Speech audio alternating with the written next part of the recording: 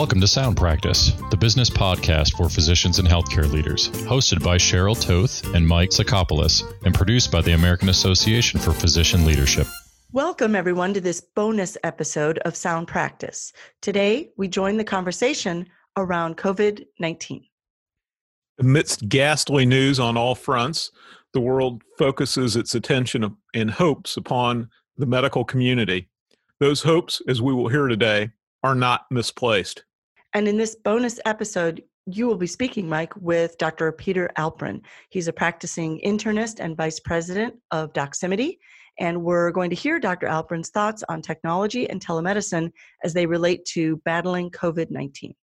Tothi, I hope our audience finds this interview helpful.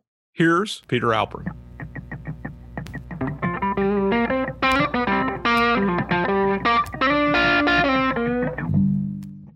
Welcome to this bonus episode of Sound Practice. We're very fortunate today to have Dr. Peter Alpern, who is the Vice President of Doximity, and he is also a board-certified internist practicing in San Francisco. Peter, thank you for being with us. Hey, thank you for having me. Maybe the place to start, in the rare event that someone is unfamiliar with Doximity, could you please give us a little bit of background on the organization, what you all do? Absolutely. Doximity is an online professional network of clinicians comprised primarily of physicians, but also nurse practitioners, physician assistants, and other healthcare professionals. We offer a variety of services that allow physicians to communicate more freely, keep up on the latest medical news, earn free CME, and use communication tools that allow HIPAA-compliant communication across a variety of platforms. Great. It comes as no surprise to you or your audience that we're going to be speaking today about COVID-19 or the coronavirus and all the attention that the world has placed upon it. As you know, back in end of January on the 30th, the World Health Organization declared outbreak a public health emergency of international concern, and the following day, Health and Human Services Secretary Alex Azar declared a public health emergency for the United States. What I'm interested in, because of your expertise, Peter, is can you talk about the role of technology and ease of communication and how that plays into combating COVID-19? Absolutely. So communication is the centerpiece of good healthcare. In a lot of ways you can describe medicine as like a number of other fields as an information specialty. If you can't communicate freely, clearly, easily, you're going to have a drop in the quality of care. In particular with this emerging pandemic, where things are changing hour to hour, day to day, certainly, having the ability to communicate that information easily and quickly across a variety of platforms is critical. So there's a whole bunch of different things that physicians are doing where technology is enabling what they are able to perform. So remote evaluation using telehealth, as I think we'll be addressing later, is really a key modality because it allows that expertise to be spread more freely. And then if you think about this, not just from the United States, but from a worldwide perspective, a lot of expertise is disproportionately allocated, where there's many places in the world where they don't have infectious disease specialists and they don't have a lot of expertise that would be required. And then remote monitoring, remote diagnosis, remote evaluation can really come into play. It also protects the healthcare workers who maybe can evaluate a patient to a very significant extent without needing to be next to them, although there really is ultimately no substitute for being with the patient. So there's a variety of different things where technology helps, and here at Doximity, we're just excited to be part of that solution. Excellent. So let's talk about quarantining, because we're hearing a lot about that, whether it's somebody who's on a prolonged cruise ship adventure or otherwise. Quarantine is certainly a prime tool for restricting the spread of epidemics, and research related to quarantining of individuals in response to, you may remember this, severe acute respiratory syndrome, or SARS, showed that a high prevalence of psychological distress to being quarantined. One study I read showed 30% of those studied exhibited some symptoms of PTSD or depression. In your mind, and I know that this is an educated guess as opposed to having a scientific study ready to pull out of your back pocket, but could social media and telemedicine possibly mitigate these psychological effects of quarantining? Yeah, I mean, the quarantine period, first of all, quarantining, exactly as you said, is a prime tool that we have in slowing the spread of any epidemic disease, and particularly COVID-19, which has a really very, very contagious and virulent. And quarantining buys you the most precious thing that you have, which is time. So, but being in isolation, I've never been in isolation, but being in isolation is very stressful for many, many people. And being able to communicate with the outside world can really help mitigate many of those issues. So social media, video conferencing, et cetera.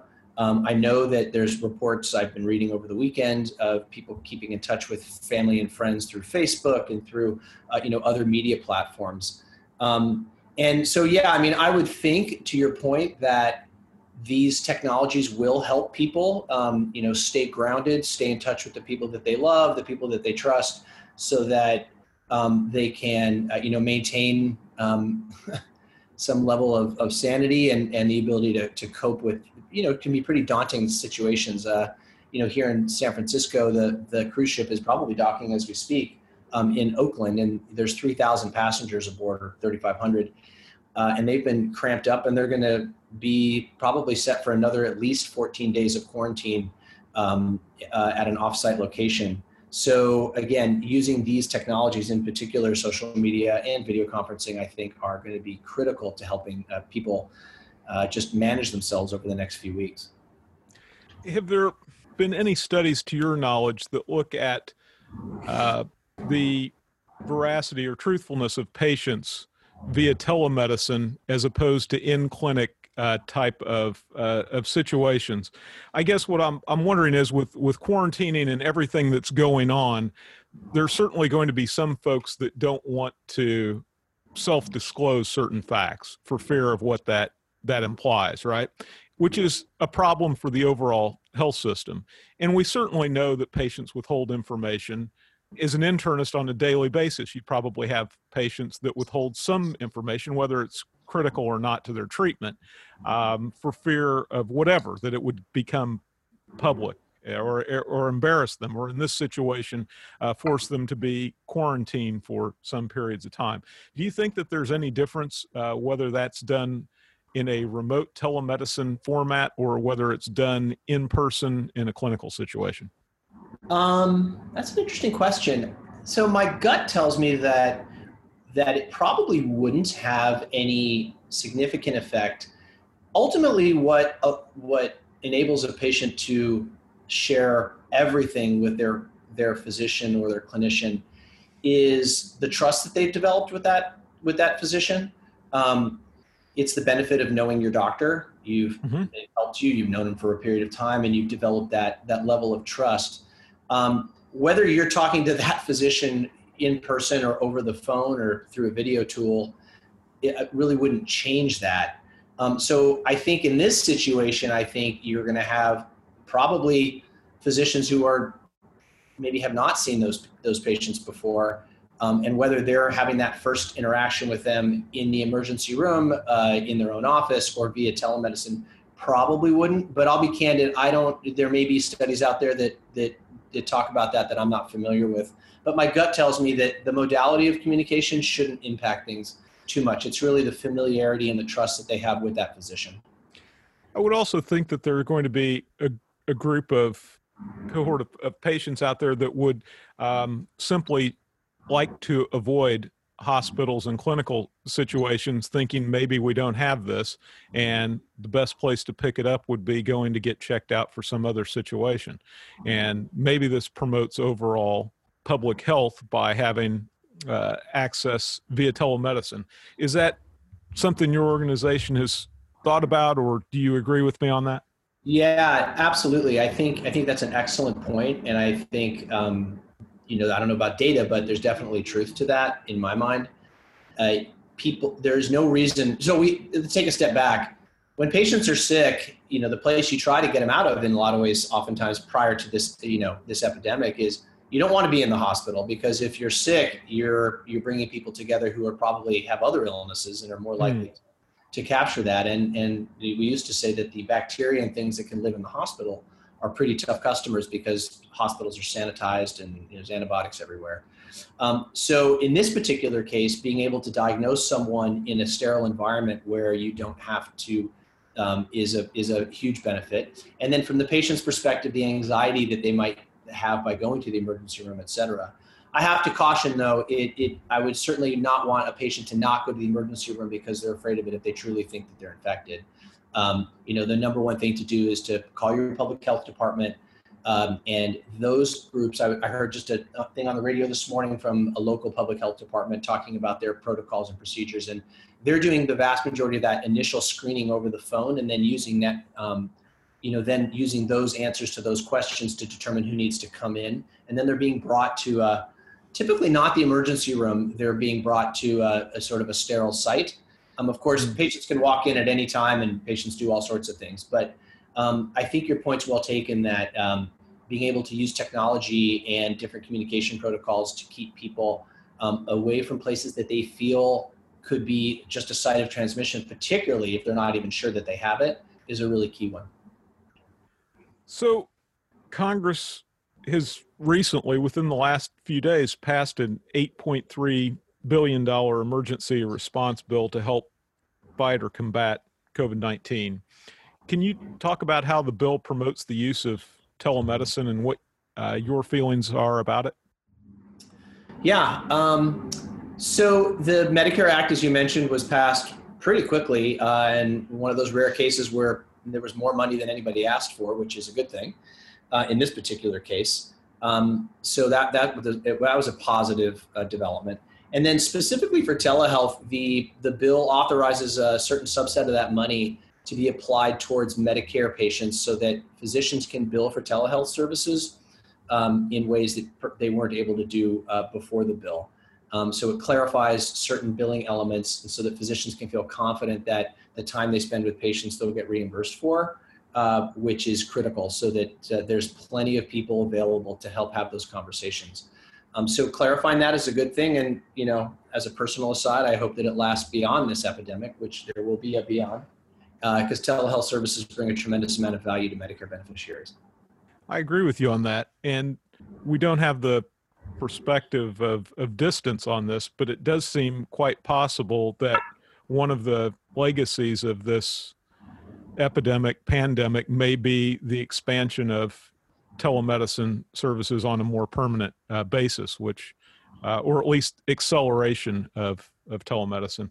And at Doximity, you all have done some nice work studying telemedicine, and you did a study from the time period of 2015 to 18, if I'm correct, talking about the use of telemedicine and the adoption of it.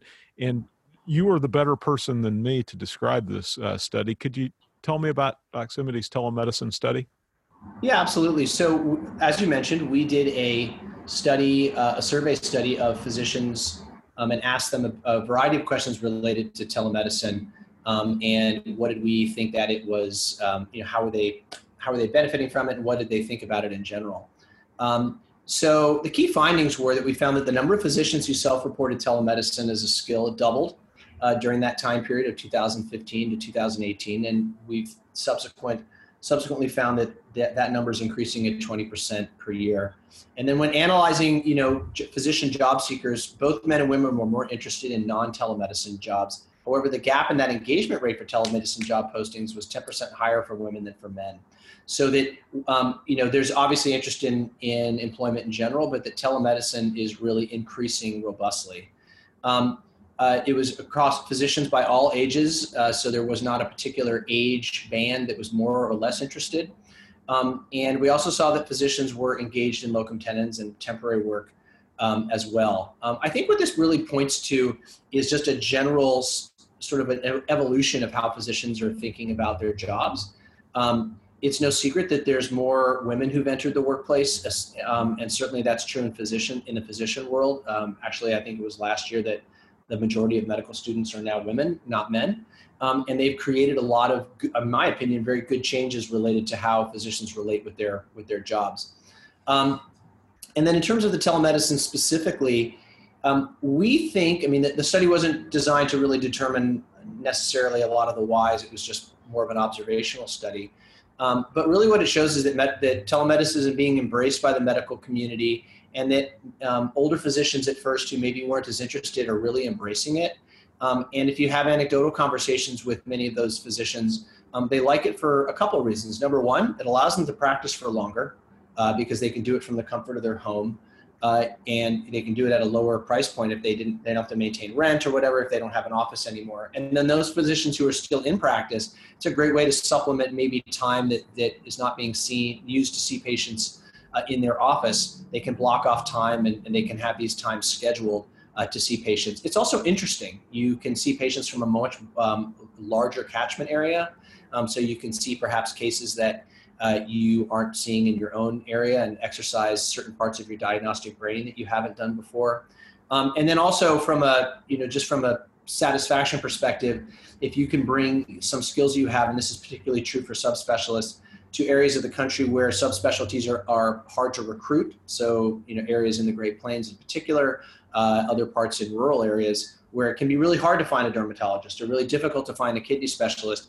You can bring those skills and expertise to areas that really are having an incredibly difficult time, and that's a really good thing and a positive development. So I just think there's a lot of reasons as to why telemedicine is evolving, and the fact that it's also physicians, if they really are setting things up correctly, can maintain, even exceed their incomes that they were doing because that they were making when they had their an office practice, because from a certain perspective, a lot of the bottom line is lower because many of the expenses are lower. So there's a variety of different reasons as to why people do it, but I think more and more physicians are finding ways to fit it into their existing practice.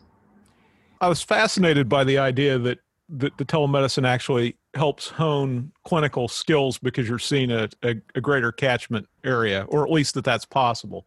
Yeah. Interesting point.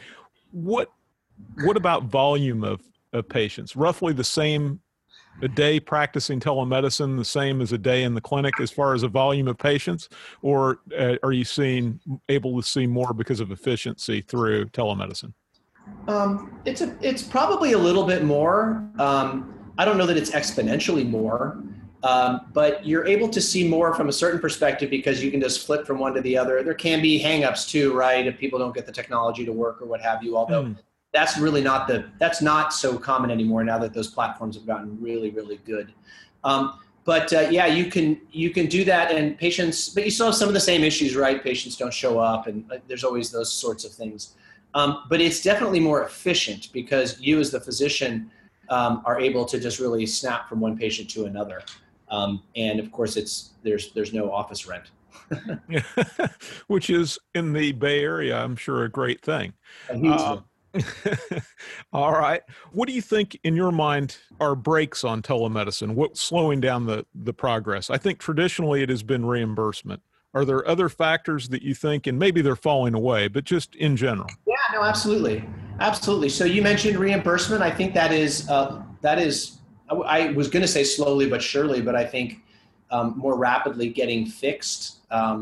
You're having more and more payers that are very much embracing this, and they're embracing it not only because they're the people who buy their insurance policies, the employers are pushing for it, but also because they're recognizing that it's a very efficient way for them to be able to build up a network of physicians in ways that they couldn't before, because that's one of the key things that an insurance company or a healthcare provider needs to do is provide a complete set of physician skills and nurse practitioner skills for their insured population, and telemedicine allows them to do that very robustly. So that's one of the barriers that is melting away. The other one is that the technology is getting better. The ability to have just the nuts and bolts of that evaluation and that meeting are better.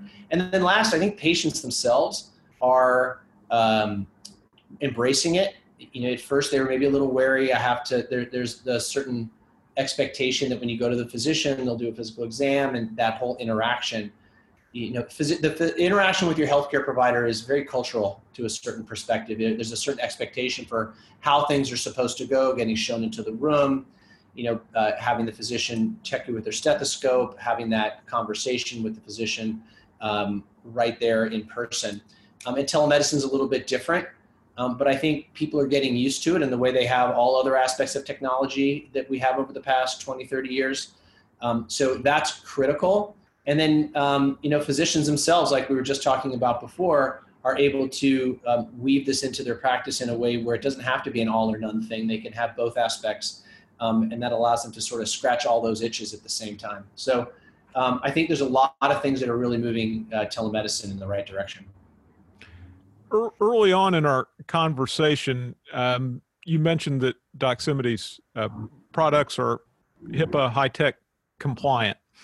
And some have raised concerns, not about Doximity, but have generally raised concerns that HIPAA and the HITECH Act may impede communications between patients and providers because of the need for encryption or secured transmission. Is this a legitimate concern? How would you address this? So as you mentioned, Doximity is a HIPAA compliant platform. And we make all the safeguards necessary so that we can have that secure communication platform.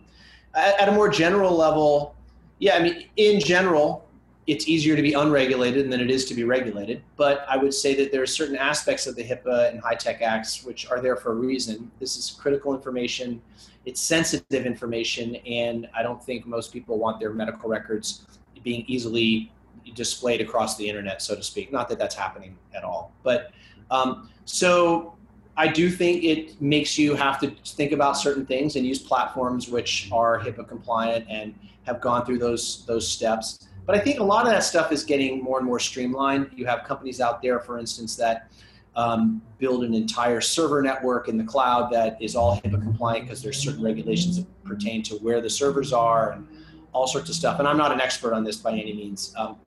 So it has become much easier to be able to do that. As an example, Amazon AWS has a whole section of their cloud platform which meets all of the regulations, et cetera. So if you're a company in this world, you can access that. There's a lot more to HIPAA, not just where your servers are located, but that's just one example of the things that are helping, et cetera. Excellent. As we look forward to dealing with COVID-19 or the coronavirus, what do you see in the near term for responses from a technology standpoint? Well, I think it's early days of this epidemic in the United States, and I think it's probably overall numbers wise is going to get worse before it gets better. I don't think that's going out on a limb, and I think technology is really going to is going to be used and is currently being used to empower physicians and other healthcare personnel, nurses, et cetera, to be able to take better care of patients. And the part that just comes to mind immediately is patients who are in isolation being able to remotely check their vital signs, being able to do a fair amount of the work across the door, if you will. An isolation room is a very isolated area where the negative pressure and all sorts of things about how they maintain the air. And so a lot of these communication protocols and tools, remote robots, if you will allow those personnel to take care of more patients, or at least do that in a safer manner. Excellent. I've been speaking with Dr. Peter Alprin, who is the Vice President of Doximity, Inc. He's also a board-certified internist practicing in the San Francisco area. And we're very pleased to have had you on Sound Practice today. Doctor, thank you for your time and your great insight, and also for the work that Doximity is doing in helping address the situation our country's presently faced with. Thank you for your time. Well, thank you for the opportunity to be able to talk about this important topic. We appreciate it. We hope you've enjoyed this bonus episode. And if you did, please consider rating us on our website, soundpracticepodcast.com, or on Apple Podcasts or Google Play. Yes, we would certainly like that. And if you would want to give us feedback directly or make a suggestion about the podcast, please email us at feedback@soundpracticepodcast.com.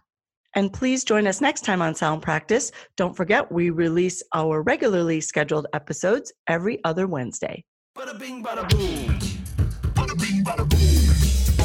You've been listening to Sound Practice, the business podcast for physicians and healthcare leaders. Check out the show notes for this episode at soundpracticepodcast.com. If you have any suggestions for future episodes, we'd love to hear them. Email us at info@soundpracticepodcast.com. Subscribe to Sound Practice wherever you listen to podcasts so you can automatically receive our episodes. And please rate us and comment on the podcast in iTunes and Google Play. Sound Practice is presented and produced by the team at American Association for Physician Leadership. We are the world's premier organization for all aspects of physician leadership in every sector of healthcare. Learn more at physicianleaders.org. Had his holy cow, Batman and Robin, Red Bull Kapow.